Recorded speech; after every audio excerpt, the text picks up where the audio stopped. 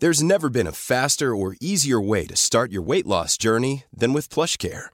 PlushCare accepts most insurance plans and gives you online access to board-certified physicians who can prescribe FDA-approved weight loss medications like Wegovy and Zepbound for those who qualify.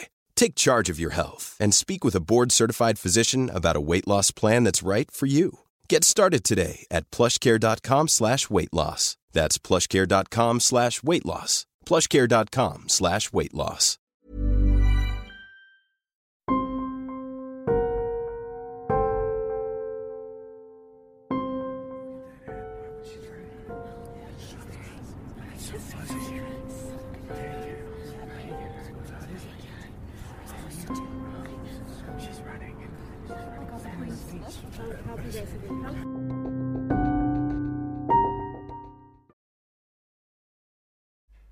Herzlich willkommen zur 25. Folge von Mordgeflüster, einem True Crime Podcast mit Fällen aus der ganzen Welt. Mein Name ist Lisa. Und mein Name ist Marie. Hallo zusammen. 25. Folge. Ja. Wir haben wieder eine Cold Case Folge. Oh ja. Dich freut's, mich eher nicht so. Ja, wahrscheinlich auch sind da die Meinungen unserer Hörer ganz schön zwiegespalten, weil das ist ja eigentlich so bei jedem True Crime Junkie. Der eine mag's, der andere hasst's. Ja. So ist es. Ich bin ganz gespannt. Aber ich kann euch zumindest sagen, dass der Täter, also man ist denen auf jeden Fall dicht auf den Fersen. Okay. Ja, das ist doch ein guter Kompromiss. Genau, das ist auch so wenn man zumindest irgendwie das Gefühl hat, da wird noch Gerechtigkeit siegen. Mhm. Okay. Ja, dazu kommen wir gleich. Als allererstes wollte ich mich noch bedanken bei euch. Wie ja wahrscheinlich einige mitbekommen haben, wir sind jetzt eine Woche später als üblich und das lag daran, ich war im Krankenhaus und falls es euch interessiert, ich erzähle es euch jetzt einfach, ich habe meinen Blinddarm rausbekommen. Also es war jetzt gar nicht so dramatisch, aber ja, bin halt operiert worden und dementsprechend ausgefallen und wir haben so unfassbar viele liebe Nachrichten bekommen mit Genesungswünschen. Also wir wussten gar nicht mehr, wie wir darauf überhaupt antworten sollten, weil es wirklich so viele waren. Und also ich bin so dankbar dafür, wirklich. Das ist so eine liebe Anerkennung für uns und so eine tolle Aufmerksamkeit. Dankeschön, wirklich. Das hat mir dabei geholfen, schneller gesund zu werden. Ja, kann mich da Marino anschließen. Ich war auch irgendwie überwältigt, was dafür Nachrichten ankamen und wie viele auch, also es war uns irgendwann auch gar nicht mehr möglich so richtig, also bis auf dem Herz darauf zu antworten, weil es so viele waren und das war irgendwie so schön und ganz viele haben auch noch persönliche Nachrichten dabei geschrieben und auch Podcast-Kolleginnen das stimmt. haben uns geschrieben, also total lieb, wirklich. Ja. Also. Und jetzt bin ich wieder auf dem Damm, bin wieder einsatzfähig, deswegen sorgen wir jetzt für neuen Stoff. Richtig.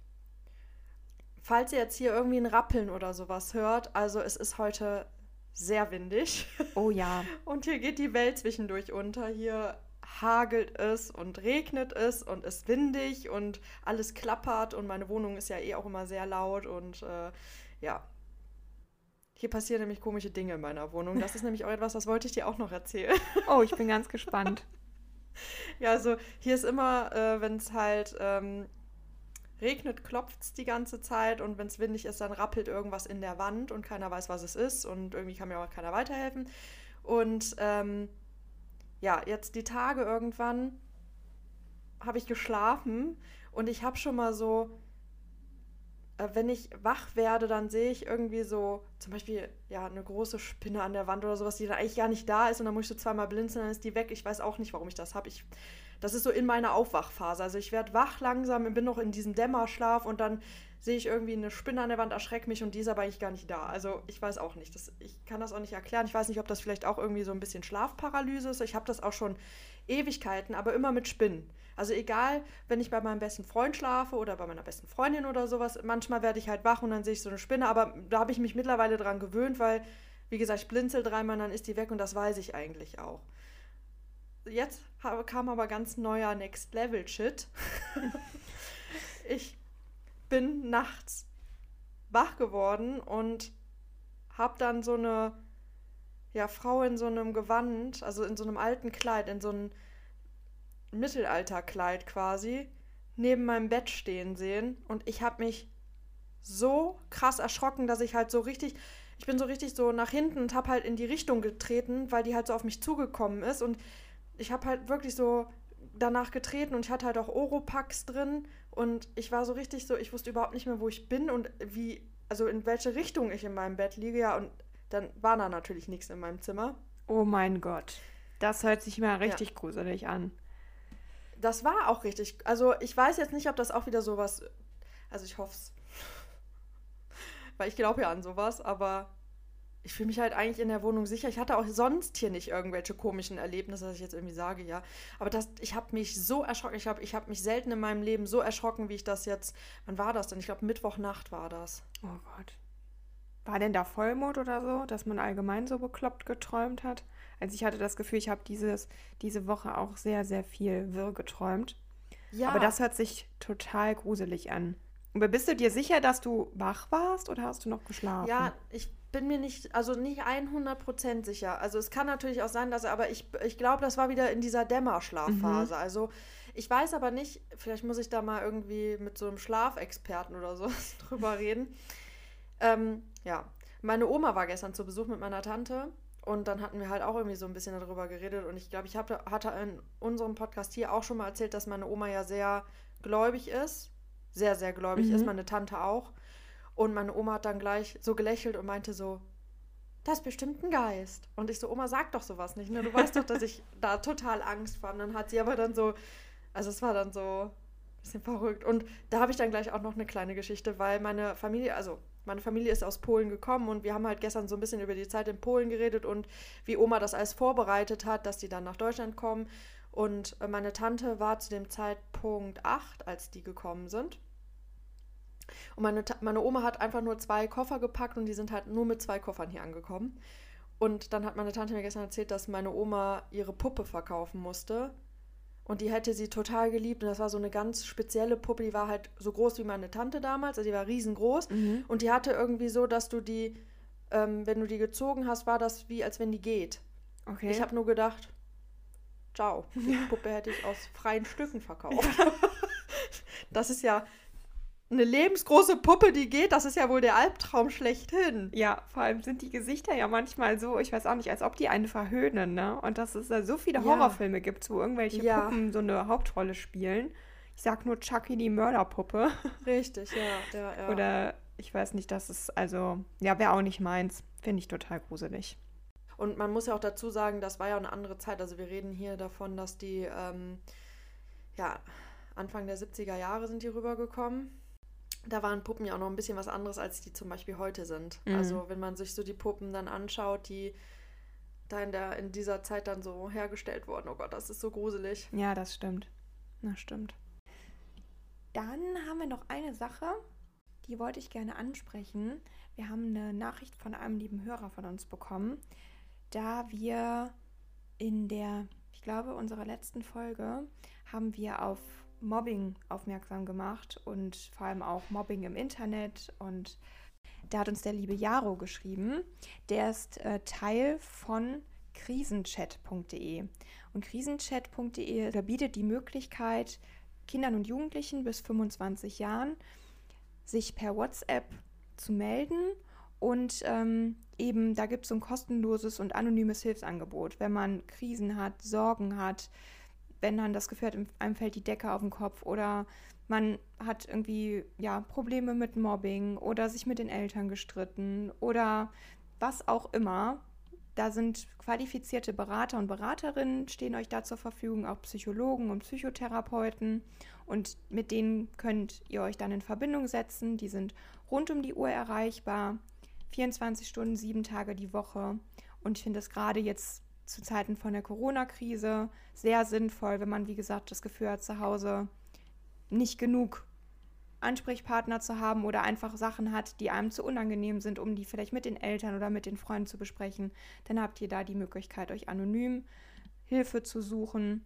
Und das sind super Ansprechpartner, die ihr da findet. Die suchen auch aktuell noch ehrenamtliche Berater.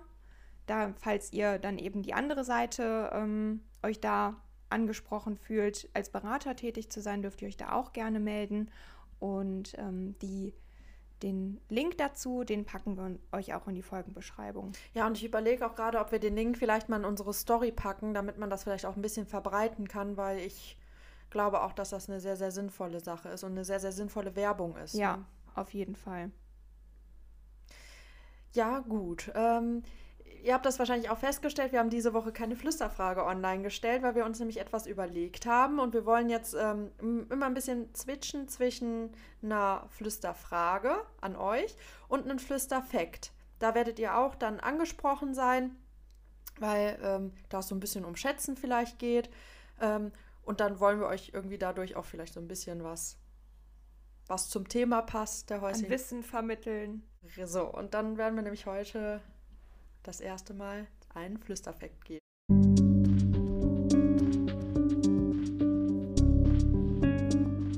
Flüsterfact. Okay, dann frage ich dich jetzt mal oder dann bitte ich dich jetzt mal zu schätzen, wie viele Verkehrstote es 2020 in Deutschland gab. Ach du Jemine. Gute Frage. Ich schätze mal 200.000. Okay, also 2020 sind 2724. Was? Nur so wenige? Ich hätte gedacht, auf deutschen Straßen sterben viel mehr. Und das sind 10,6% weniger als noch im Jahr 2019. Da waren es nämlich 3046 Verkehrstote. Und das heißt, dass 2020 die niedrigste Rate seit über 60 Jahren, also seitdem wir diese Statistik quasi führen, gab es, das war der niedrigste Stand an Verkehrstoten. Und es ist sogar auch noch die Rate der Verletzten durch Verkehrsunfälle um 14,7% gesunken. Gut, aber das sind ja eigentlich gute Neuigkeiten, ne? Das ist ja mal was Positives. Ja, auf jeden Fall. Die ganzen Infos zu der Statistik, also woher ich sie auch habe, ist die Internetseite destatis.de. Also falls ihr da mal nachschauen wollt. Mhm. Sehr interessant. Was denkst du, woran das liegt, dass das jetzt weniger wird? Ich glaube, dass die Autos und die ganzen Fahrzeuge, die am Verkehr teilnehmen, immer sicherer werden. Also was Airbags und sowas alles angeht oder diese Spurhalteassistenten und ich weiß nicht was alles. Und dass die Leute wahrscheinlich auch besser geschult sind. Tja, sowas in die Richtung würde ich denken. Ja, das stimmt. Ja. Was denkst du? Ja, ich glaube, ich sehe das ganz genauso wie du. Aber was glaubst du denn, warum du jetzt so viel mehr geschätzt hast? Ich habe das einfach gerechnet auf die Anzahl der Einwohner von Deutschland und dann halt, wie viele an diesem Straßenverkehr teilnehmen, ne? Also zwangsläufig, sowohl als Fahrradfahrer, als Fußgänger, als Autofahrer oder Motorradfahrer. Und wenn ich dann denke, wie oft man so Nachrichten hört, da war wieder ein schwerer Unfall, da war ein schwerer Unfall mit Toten und Verletzten, dann hätte ich halt nicht gedacht, dass es nur bei knapp über 2000 liegt, sondern hätte halt gedacht, dass die Zahl viel, viel höher ist, weil ich das einfach so empfinde, auf jeden Fall. Für mich hört man im Grunde täglich davon, dass auf deutschen Straßen irgendjemand wieder gestorben ist. Ja, aus dem Grund habe ich halt gedacht, dass es deutlich höher ist. Ja, das stimmt, ja. Ich hätte aber auch gedacht, dass es höher ist. Also ich hätte auch mit mehr gerechnet. Ja, das Ganze ist natürlich jetzt nicht ohne Grund. Mhm. Und ich bin gespannt, euch heute meinen Fall vorzustellen. Ich bin auch sehr gespannt.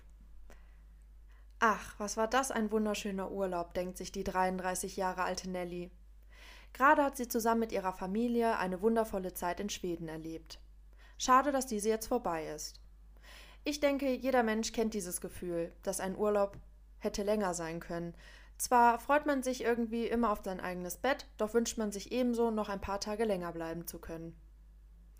Viel zu gut taten die Tage, an denen die Sonne auf der Haut eine wohlige Wärme auslöste und der Geruch von Sonnencreme in der Luft lag.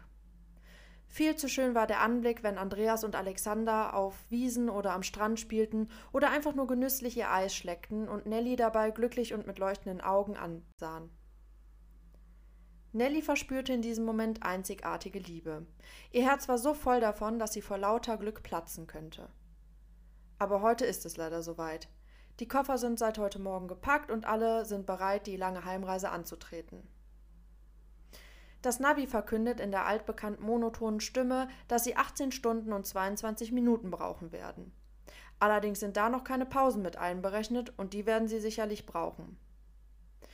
Der Urlaub war nötig gewesen. Nelly und ihr 36-jähriger Mann Andreas konnten so einmal dem Alltagsstress entfliehen und ihr 5-jähriger Sohn Alexander hatte in dem neuen Land etwas Abwechslung genießen können. Schweden. Das Land, aus dem Astrid Lindgren und Michel aus Lönneberger herkommen. In dem der König Karl XVI. Und seine Königin Silvia von Schweden regieren. In dem die Menschen entspannt und fröhlich sind und man von atemberaubenden Landschaften umgeben ist. In dem man die Natur völlig auf sich wirken lassen kann und die Luft so unfassbar rein ist, dass selbst das Atmen zu einem Erlebnis wird. Ja, dieser Urlaub war wunderschön. Die Erinnerungen sind im Koffer mit dabei. Es wird wunderschön sein, der Familie und den Freunden von den Eindrücken der vergangenen Tage zu berichten und in den Fotos der Zeit hinterher zu träumen. Jetzt ist aber erstmal Zeit, Abschied zu nehmen. Nelly ist sich aber sicher, dass es kein Abschied für immer sein wird. Sie weiß, dass sie und ihre Männer noch einmal zurückkehren werden. Nachdem alles verstaut ist, geht die Heimreise los. Der wohl nervigste Teil am Reisen. Während sich die Vorfreude auf der Hinreise mit jedem Kilometer vergrößert, bleibt am Ende der Heimreise ein Wäscheberg. Klasse. Allein dieser Gedanke verschafft einem das Gefühl, noch ein paar Tage bleiben zu wollen. Aber es nützt ja alles nichts. Andreas nimmt auf der Fahrerseite Platz und Alexander wird im Kindersitz hinter der Beifahrerseite angeschnallt. Alle verspüren einen kleinen Abschiedsschmerz, freuen sich aber auf die Freunde und Verwandten, die zu Hause schon sehnsüchtig auf die Familie warten. Ihre Route führt sie einmal quer durch Schweden, mit der Fähre nach Dänemark, über die Ostsee und dann über Dänemark nach Deutschland und bis nach Recklinghausen in Nordrhein-Westfalen. Die Fahrt mit der Fähre wird für Alexander wieder besonders aufregend sein. Das war bereits auf der Hinfahrt sein absolutes Highlight gewesen. Die Fahrt mit dem riesigen Schiff und der Ausblick, den man auf Deck über das Meer erhaschen kann. Nachdem die Familie festes Land unter den Reifen hat, führt sie ihr Weg weiter durch Dänemark. Alexander konnten sie durch die Schiffsüberquerung ein wenig in Schach halten. Natürlich ist eine solch lange Strecke für einen Jungen in diesem Alter sehr anstrengend. Sobald er aber die Lust verloren quengelig wird, hat das auch eine Auswirkung auf die Laune seiner Eltern. Deswegen hat Nelly mit vielen Spielen und genügend Proviant und Getränken der schlechten Laune vorgesorgt. Die 3 spielen Ich sehe was du nicht siehst, hören Musik und Hörbücher oder erzählen sich Geschichten, bis Alexander irgendwann erschöpft einschläft. Auch Nelly setzt sich irgendwann auf den Rücksitz hinter ihrem Mann. Was die kleine Familie zu diesem Zeitpunkt nicht weiß, gleich wird sich ihr Leben auf bestialische Art und Weise verändern. Gleich wird nichts mehr so sein, wie es eben noch war. Der Urlaub wird durch eine grauenvolle Tat beschattet und das Leben der 3 völlig auf den Kopf gestellt. Auf einer Autobahnbrücke befindet sich mindestens ein Mensch, dem das Schicksal der jungen Familie zumindest für einen Moment egal ist. Der die wunderschöne Zeit in Schweden nicht sieht, der nicht weiß, dass Freunde und Familie der 3 zu Hause warten. Der die folgenden Minuten in seiner Hand hat und die Familie durch seine Hand in folgenschwere Konsequenzen verwickelt. Wir alle kennen sie, diese Angst, unter Autobahnbrücken herzufahren. Das ist aus gutem Grund so. Wie oft lesen wir die Schlagzeilen, dass wieder etwas hinabgeworfen wurde? Wie oft lesen wir, dass Menschen schwer verletzt oder gar getötet werden, weil etwas durch die Windschutzscheibe rast? Ausgelöst von der Hand eines anderen Menschen. In dieser Nacht trifft es die kleine Familie, die auf dem Rückweg ihres Traumurlaubes ist, die gerade in Erinnerung schwelgen und versuchen, die Bilder in ihren Köpfen so detailgetreu wie nur möglich zu behalten. Ja, Schweden war wirklich wunderschön. Gegen 4 Uhr passiert Nellys Mann mit dem Seat und seiner Familie im Inneren des Wagens eine Autobahnbrücke bei Fyn in Dänemark. Diese befindet sich zwischen der Autobahnauffahrt Blommenslyst und Wessenbjerg auf der E20.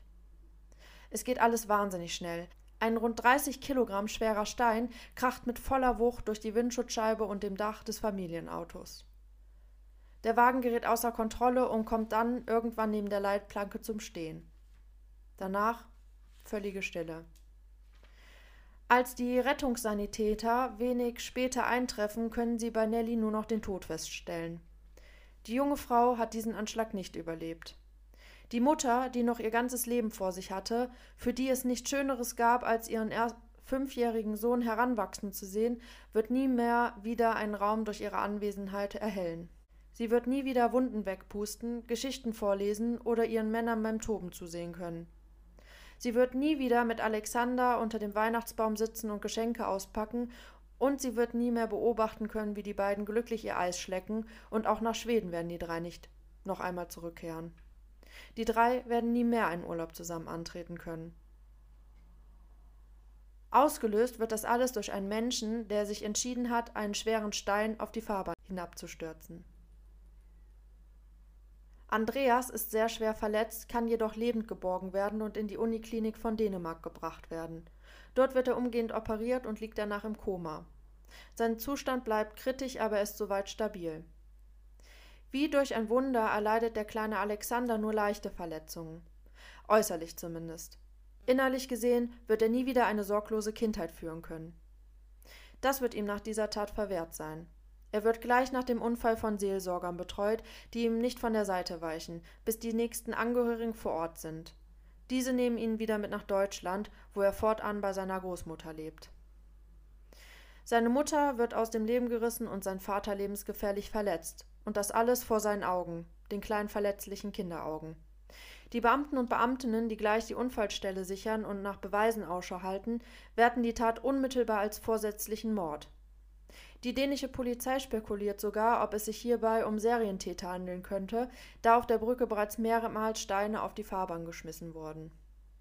Aber nicht nur an dieser Brücke, sondern bei einigen, die sich auch in der Gegend befinden. Neben dem 30-Kilo-Stein, der das Auto der Familie getroffen hat, finden die Ermittler und Ermittlerinnen noch 3 zusätzliche. Einen weiteren 30-Kilogramm-Brocken und 2 kleinere. Es lässt darauf schließen, dass diese das Auto lediglich verfehlt haben, jedoch grundsätzlich geworfen wurden, um einen Schaden zu verursachen. Einige Autofahrer müssen im Anschluss Vollbremsung machen, um nicht mit den auf den Fahrbahn liegenden Steinen zu kollidieren. Es gehen einige Hinweise bei der dänischen Polizei ein. Viele Anwohner sind stark verunsichert, da dies nicht der erste Vorfall dieser Art auf genau dieser Brücke ist. Ganz Fyn steht unter Schock. Dass so etwas in ihrer kleinen friedlichen Stadt passiert, damit hatte nun wirklich keiner gerechnet. Aber es herrscht auch Angst. Ist die Autobahn überhaupt noch sicher? Viele Menschen meiden seitdem Wege, bei denen sie unter Brücken herfahren müssen. Ein Autofahrer, der kurz vor dem Schwarzen Seat die Autobahnbrücke passierte, kann eine vage Beschreibung abgeben. Er hat eine oder mehrere Personen auf der Brücke stehen sehen. Die Steine haben mit bis zu 30 Kilogramm ein enormes Gewicht, welches man nicht einfach unter dem Arm kilometerweit tragen kann. Aus dem Grund gehen die Ermittler und Ermittlerinnen davon aus, dass mindestens ein Erwachsener anwesend sein musste, der in der Lage war, ein Auto zu fahren. Anhand des Steines können die Profiler analysieren, wo die Herkunft liegt. Es handelt sich hierbei um einen ganz speziellen Eckstein namens IBF Denblock Typ 2. Dieser wird zum Bauen von Mauern genutzt. Die dänische Polizei gibt diese Information an die Bevölkerung weiter und bittet zusätzlich Baumärkte und Handwerksbetriebe, ihren Bestand auf das Fehlen eines solchen Steines zu überprüfen. Nach Eintreffen der Polizeibehörden werden Hundestaffeln geordert und die umliegenden Regionen abgesucht. Außerdem können DNA-Spuren am Tatort sichergestellt werden, die hoffentlich irgendwann zur Aufklärung dienen können. Das Gefährliche an so einer Tat sind immer die Nachahmer.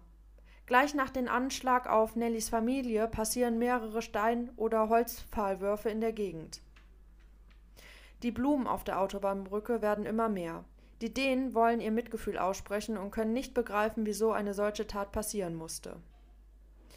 Es beginnt eine heftige Diskussion über die Sicherheit von Autobahnbrücken. Einige Menschen aus der Bevölkerung fordern, dass gefährliche Autobahnbrücken bzw. diese, bei denen bereits Anschläge verübt wurden, beispielsweise eingeglast werden könnten.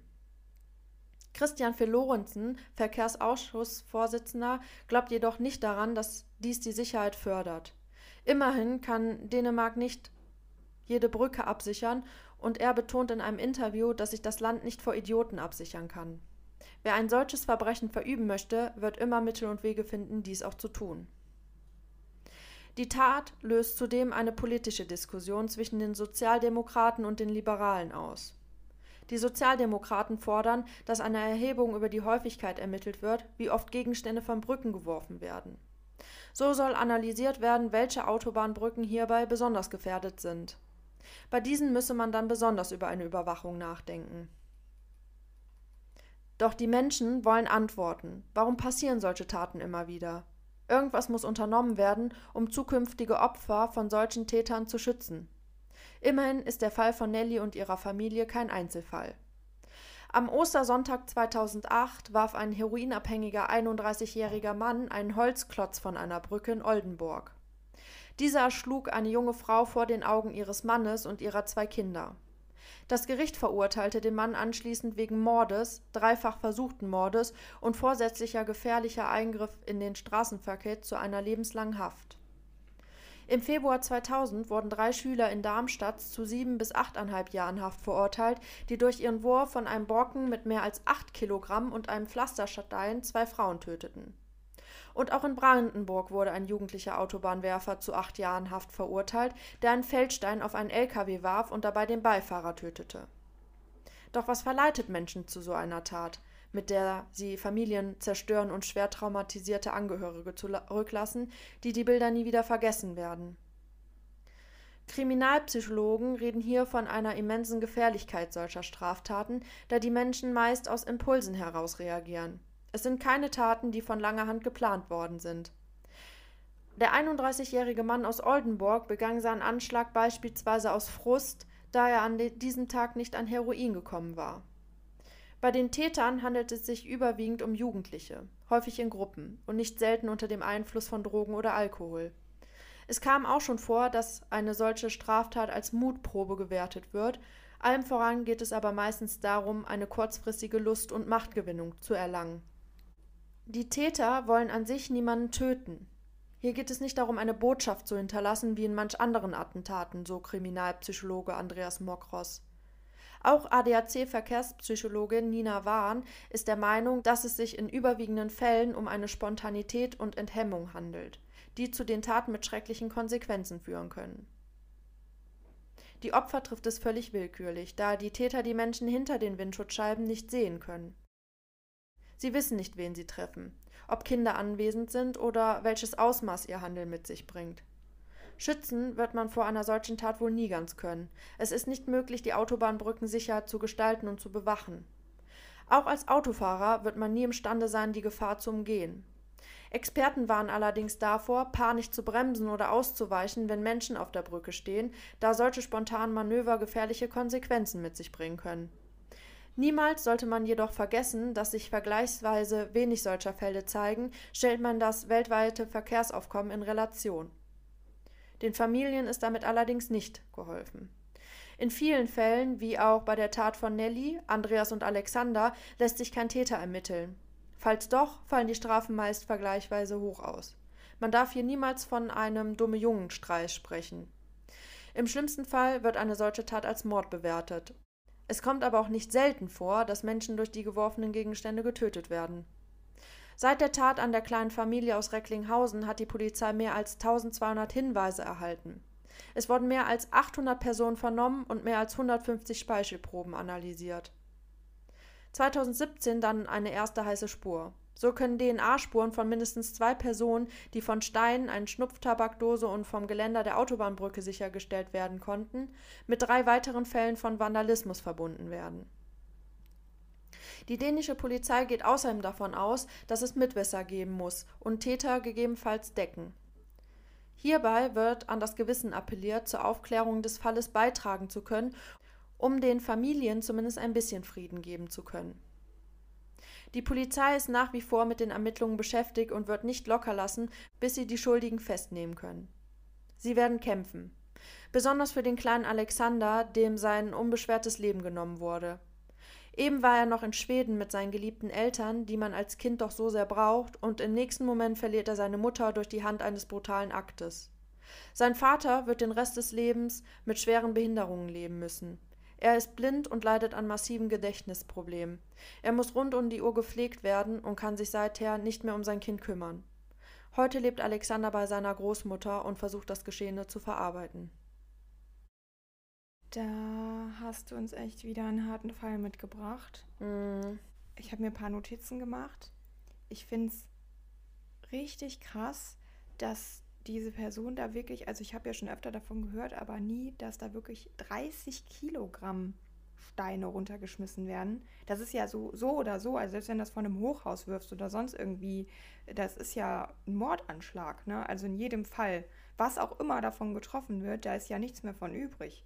Also, und wenn schon so kleine, leichtere Sachen oder so ein Holzkeil oder sowas so einen Schaden anrichten kann, weil die Autos fahren ja auch mit einer gewissen Geschwindigkeit, gerade auf den Autobahnen, ja, dann das hat so verheerende Auswirkungen, also das fand ich jetzt richtig krass, das ist ja so viel, ich finde in dem Fall schon so viel Vorsatz hinter, weil du musst ja so einen 30 Kilogramm schweren Stein erstmal dahin schaffen und den dann noch über die Brüstung wuchten. Richtig.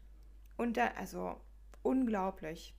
Das ist auch ein besonderer Fall, weil, also ich konnte in den Artikeln, die ich gelesen habe und in den Interviews mit den Kriminalpsychologen auch immer irgendwie lesen, dass das eigentlich nicht so ist. Also da war ein Kriminalpsychologe, der halt genau mit solchen Tätern halt zusammen, also arbeitet, der die analysiert, deren Verhaltensweisen. Und er hat gesagt, dass er in der kompletten Laufbahn noch nie einen Täter hatte, der gesagt hat, ja, und dann bin ich auf die Brücke gegangen mit dem Vorsatz, jemanden zu töten, sondern dass das eigentlich mehr oder weniger so Kurzschlusshandlungen sind, dass die zum Beispiel in der Gruppe da oben stehen und dass die dann einfach so sich gegenseitig anstacheln dazu und genau, oder einfach diese Lust, diese Machtgewinnung, diese Lust einfach verspüren, das einfach nur auszuprobieren. Und dass die auch gar nicht also ganz häufig überhaupt nicht über ihre Konsequenzen nachdenken. Also dass das jetzt nicht passiert, weil die jemanden töten wollen, sondern dass die gar nicht darüber nachdenken, dass das passieren kann. Ja. Die wollen dann sehen,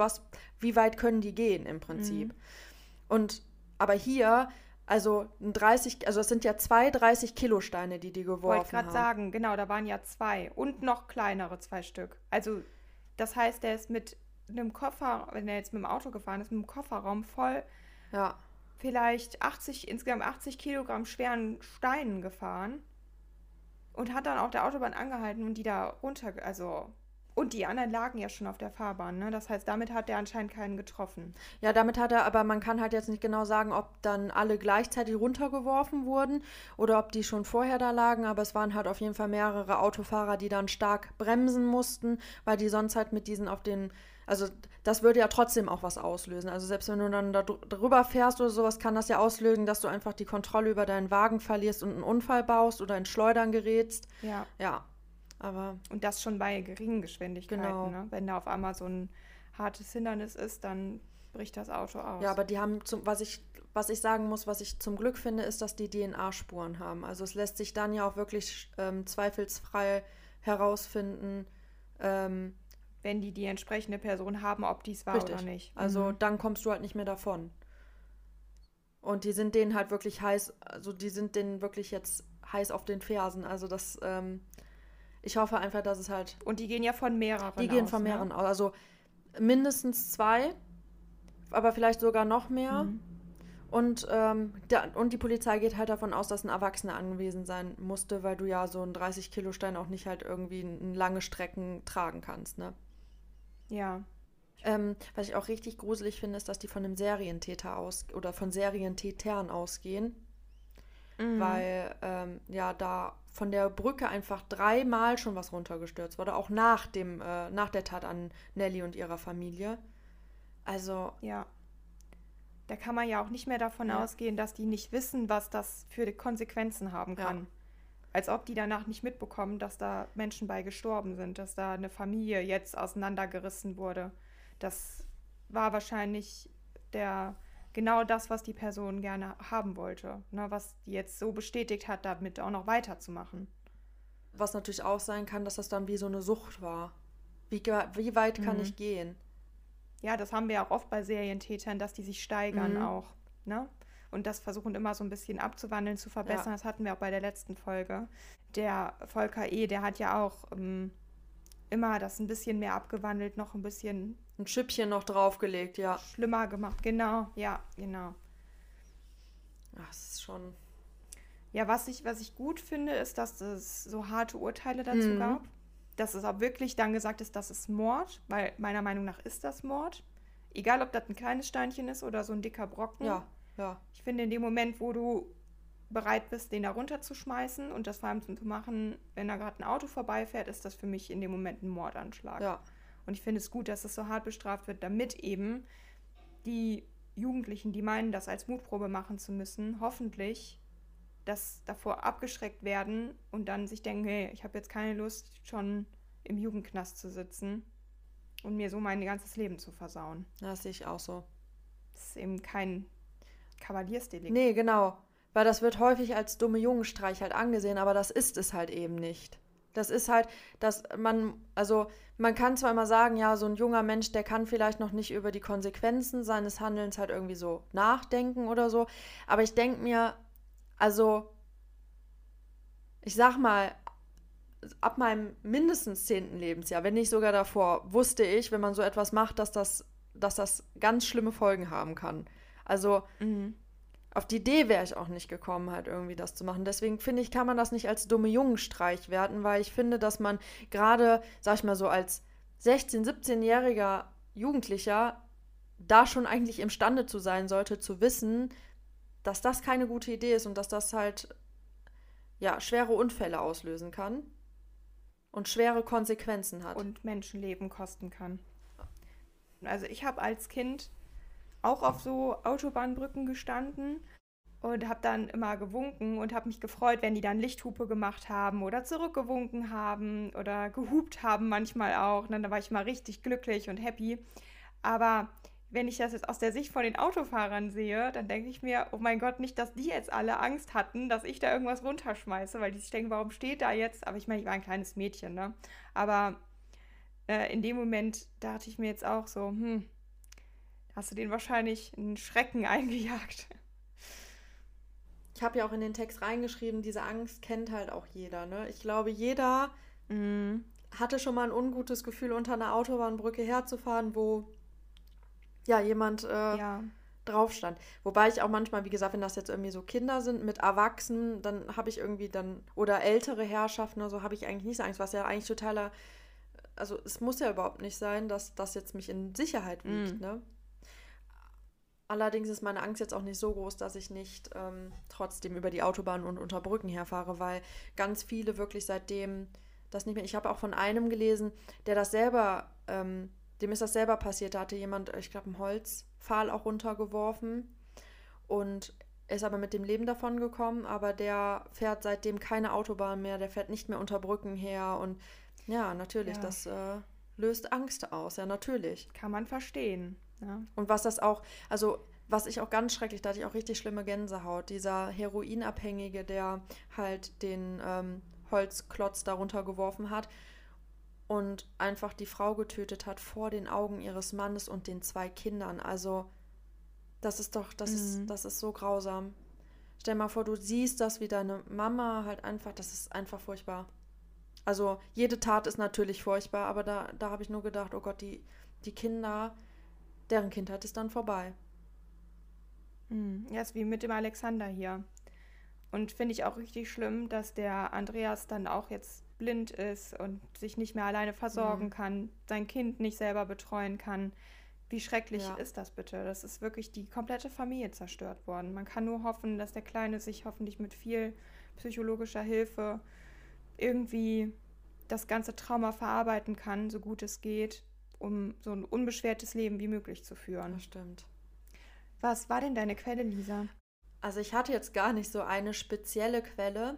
Ich weiß gar nicht, wie ich darauf gekommen bin. Aber ich hatte irgendwie so gedacht, Mensch, ich würde halt gerne mal was über einen Autobahnwerfer machen, weil ich mich mit dem Thema mal beschäftigen wollte. Warum machen Menschen das?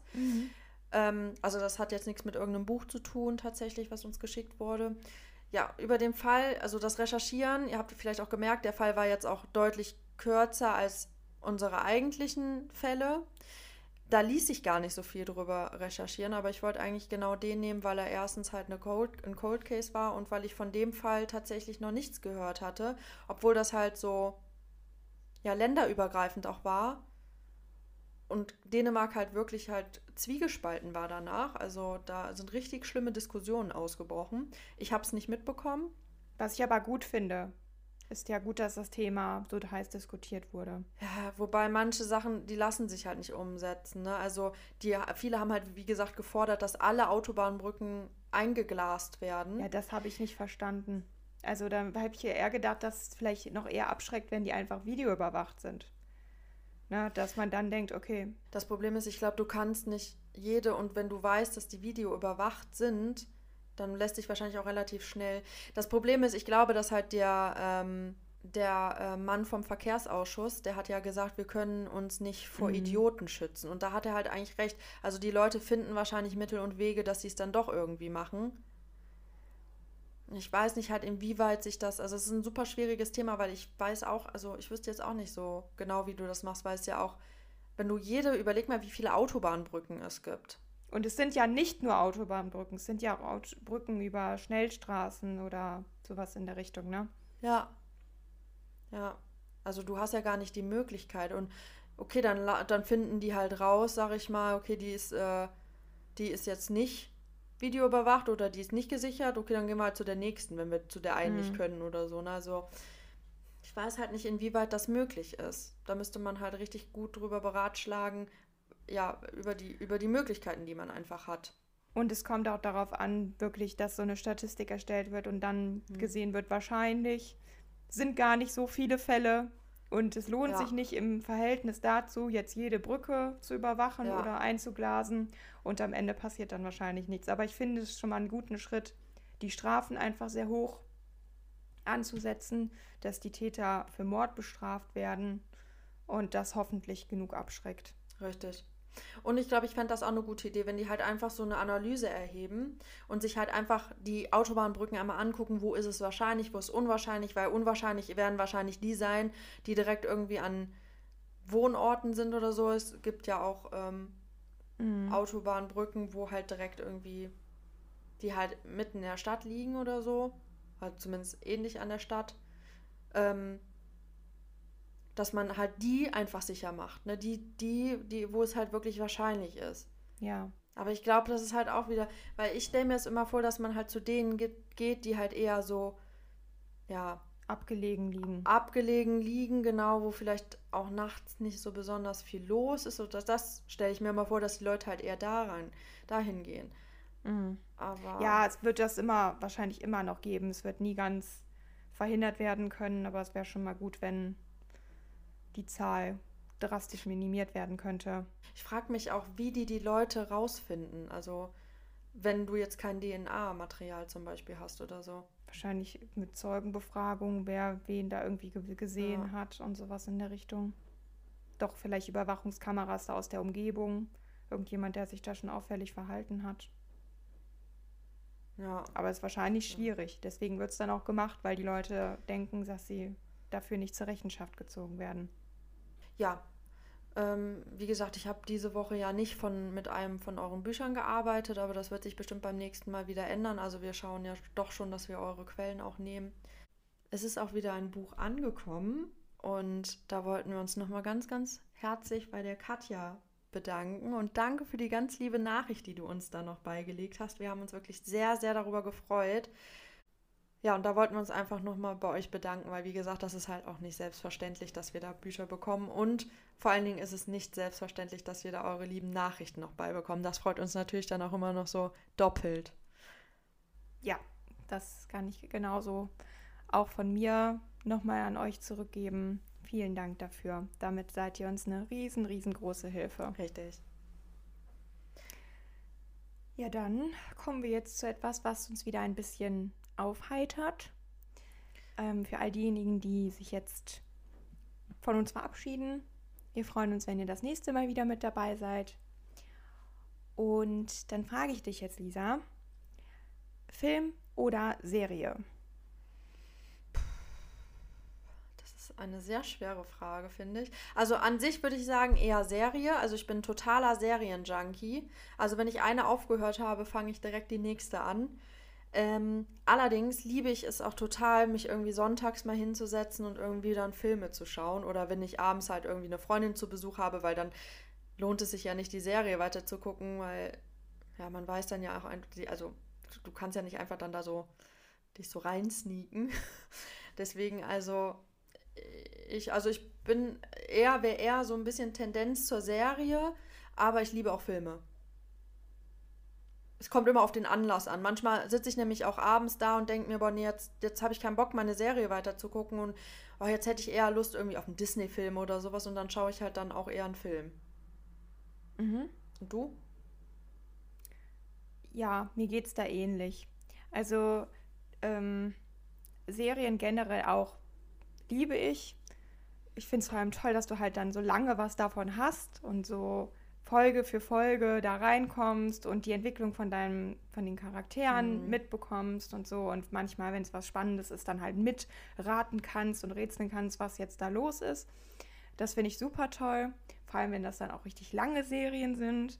Manchmal habe ich dann aber auch lieber was Kurzes, wo ich weiß, okay, das ist so eine Miniserie, die hast du dann schnell durch, aber dann hast du vielleicht mal einen Sonntag, wo du komplett die ganze Serie durchgucken kannst. Finde ich auch toll.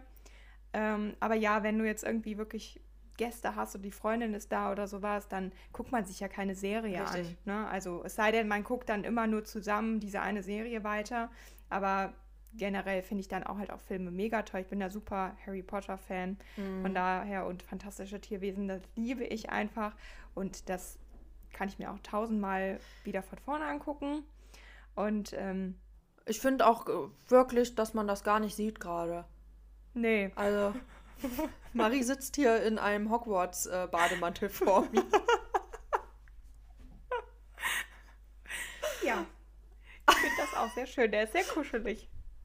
Ein absoluter Lieblingsbademantel. Ja, und von daher, also da, was das angeht, ich liebe es dann auch, Filme, also bei denen mag ich es. Ist manchmal finde ich Filme, also mehrere Filme, so Teil 1, Teil 2, Teil 3, finde ich manchmal etwas anstrengend, weil das dann irgendwann das Thema zu ausgelutscht ist und so auf Teufel komm raus noch eine Fortsetzung gemacht wurde. Aber Harry Potter finde ich das natürlich super, weil das gehört ja alles zusammen. Und ansonsten mehr Serie, weil du da halt einfach länger was von hast. Ich bin auch so jemand, ich gucke da noch mehrere Serien gleichzeitig. Nee, aber das jetzt kann hatte ich irgendwann nicht. so viele Serien gleichzeitig laufen, dass ich das Gefühl hatte, ich habe nichts richtig fertig. Und dann musste ich erstmal ein paar Serien zu Ende gucken und dann war ich wieder ein bisschen beruhigter, weil ich dann nur noch so 2, 3 hatte, die ich gleichzeitig gucke. Nee, das kann ich auch gar nicht. Also ich muss immer eine beenden und dann kann ich erst bei der nächsten, weil sonst, also nicht, weil ich sonst irgendwie verwirrt bin, aber ich bin eigentlich, wenn ich in so einer Serie drin bin, wenn ich entschieden habe, dass ich sie spannend finde und sehen möchte, dann bin ich auch so da gefesselt, dann kann ich jetzt auch mich auf gar nichts anderes einlassen. Ich könnte zum Beispiel dann auch nicht, wenn ich jetzt zum Beispiel, ich gucke gerade Rain, so, das ist ja so ein bisschen Mittelalter, Königsgeschichte, bla bla bla, könnte ich mich jetzt nicht auf irgendwas anderes dann einlassen, weil ich bin jetzt in dieser Mittelaltergeschichte halt gerade drin. Ja, und dann okay. möchte ich halt, ich sitze hier quasi mit meiner Königskrone und dann kann ich da nicht in dem Moment mich irgendwie dann gerade, weiß nicht, in irgendeinem Drogenkartell oder so aufhalten. Das Ja, geht dann nicht. ja, verstehe. Also da muss ich dann immer schon so ein bisschen. Und ich bin auch immer richtig traurig, wenn so eine Serie. Dann habe ich auch immer das Gefühl, also wenn die so endet, dass mich nichts anderes mehr befriedigen kann. Mhm. Ich kenne das Gefühl. Ja, Man ist dann so richtig lost Ja, einfach. genau. Ne? Also die hört auf und du denkst dir, und jetzt, was fange ich mit meinem Leben an? Genau, und denke mir halt dann wirklich so, mich kann jetzt nichts anderes mehr befriedigen. Ich werde keine Serie mehr finden, die mir so gefallen hat. Und dann bei der nächsten denke ich das auch wieder. Das ist auch wieder mein Drang dazu, sehr begeisterungsfähig zu sein. Ja, das stimmt. Das kann ich nur bestätigen. Na gut, dann komme ich jetzt mal zur Wer würde eher Frage. Und da frage ich dich, Marie, wer würde eher seine Seele an den Teufel verkaufen? Schwierige Frage. Also ich glaube, wenn dann eher du, aber eher so aus Versehen. Weil der dir natürlich irgendwas Tolles vorgegaukelt hat und dir irgendwelche tollen Versprechungen gemacht hat und du dann so gesagt hast, ja, hör mal, das machen wir. Ach, das kriege ich hier auch noch alles und so. Und du brauchst da nur meine Seele für. Ja, dann kein Problem. Also eher so. Also ich sag mal so, es kommt drauf an, was er mir bieten würde oder was er verlangen würde. Also, wenn er nachher mir irgendwie sagt, ja, ich würde deine Freunde irgendwie denen irgendwas antun oder so, das könnte ich mir jetzt auch vorstellen, dass das passiert. Dass ich sie aus Versehen verkaufe. Oder was er auch von mir verlangt. Es könnte natürlich auch sein, dass der mir irgendwas bietet, aber dafür muss ich irgendwas tun. Vielleicht würde ich aber auch das erstmal annehmen und dann irgendwie mit meiner Oma beratschlagen, wie wir aus dieser Nummer jetzt wieder rauskommen. Ja. Lisa, immer ganz wichtig, das Kleingedruckte lesen. Ja, das ist auch sehr, sehr wichtig. Aber ich glaube auch eher ich. Ja. Dann kommen wir jetzt noch zu einer Sache, bevor wir uns jetzt gleich von euch verabschieden. Vielen Dank für die ganzen leckeren Latte Macchiatos, die wir ausgegeben bekommen haben. Und Milchkaffees und Cappuccinos. Danke, danke, danke. Damit helft ihr uns auch sehr und sorgt dafür, dass wir uns hoffentlich bald nochmal besseres Equipment besorgen können. Ja.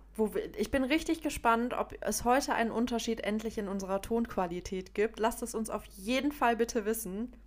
Aber nur, wenn es sich verbessert hat. Genau, sonst deswegen sage ich es jetzt auch erst am Ende. Im Zweifel kann ich es noch rausschneiden. Genau. Also, falls ihr das jetzt hier nicht hört, dann wisst ihr es ja gar nicht. Falls ihr es hört, dann ist die Qualität dieser Folge besser, hoffen wir. On point. Richtig. Wir haben nämlich uns die Nacht um die Ohren geschlagen und uns da ein bisschen in das... Ja, wir sehen uns auch tatsächlich jetzt nur über Kamera, weil wir da vielleicht den Fehler finden konnten. Und es wäre so schön, wenn ich nicht halle. Ich würde mich so freuen, wenn ich nicht halle. Wenn ich das erste Mal nicht halle. Das wäre so schön. Naja. Wir werden sehen. Klopfen wir mal auf Holz, ne? Genau. Aber wenn, dann möchte ich, falls ihr mich hört und ich halle nicht, möchte ich, dass ihr jetzt die Sektflaschen krachen lasst und euch einen Sekt gönnt, das Mordgeflüster es endlich geschafft hat, in einer besseren Tonqualität aufzunehmen. Aber ich sehe es jetzt kommen. Dann ist diese Woche gut und beim nächsten Mal halle ich wieder. Ja. Aber dann hattet ihr wenigstens einen Sekt. Könnt ihr uns direkt eine gute Apple-Bewertung da lassen, dass unsere Tonqualität jetzt viel, viel besser ist. Aber da erwarten wir 5 Sterne für. Richtig. Na gut. Ja. Dann ist es jetzt soweit, ne? Dann ist es jetzt soweit. Das war die 25. Folge von Mordgeflüster. Ich bin Marie. Und ich bin Lisa. Bleibt sicher. Und gesund.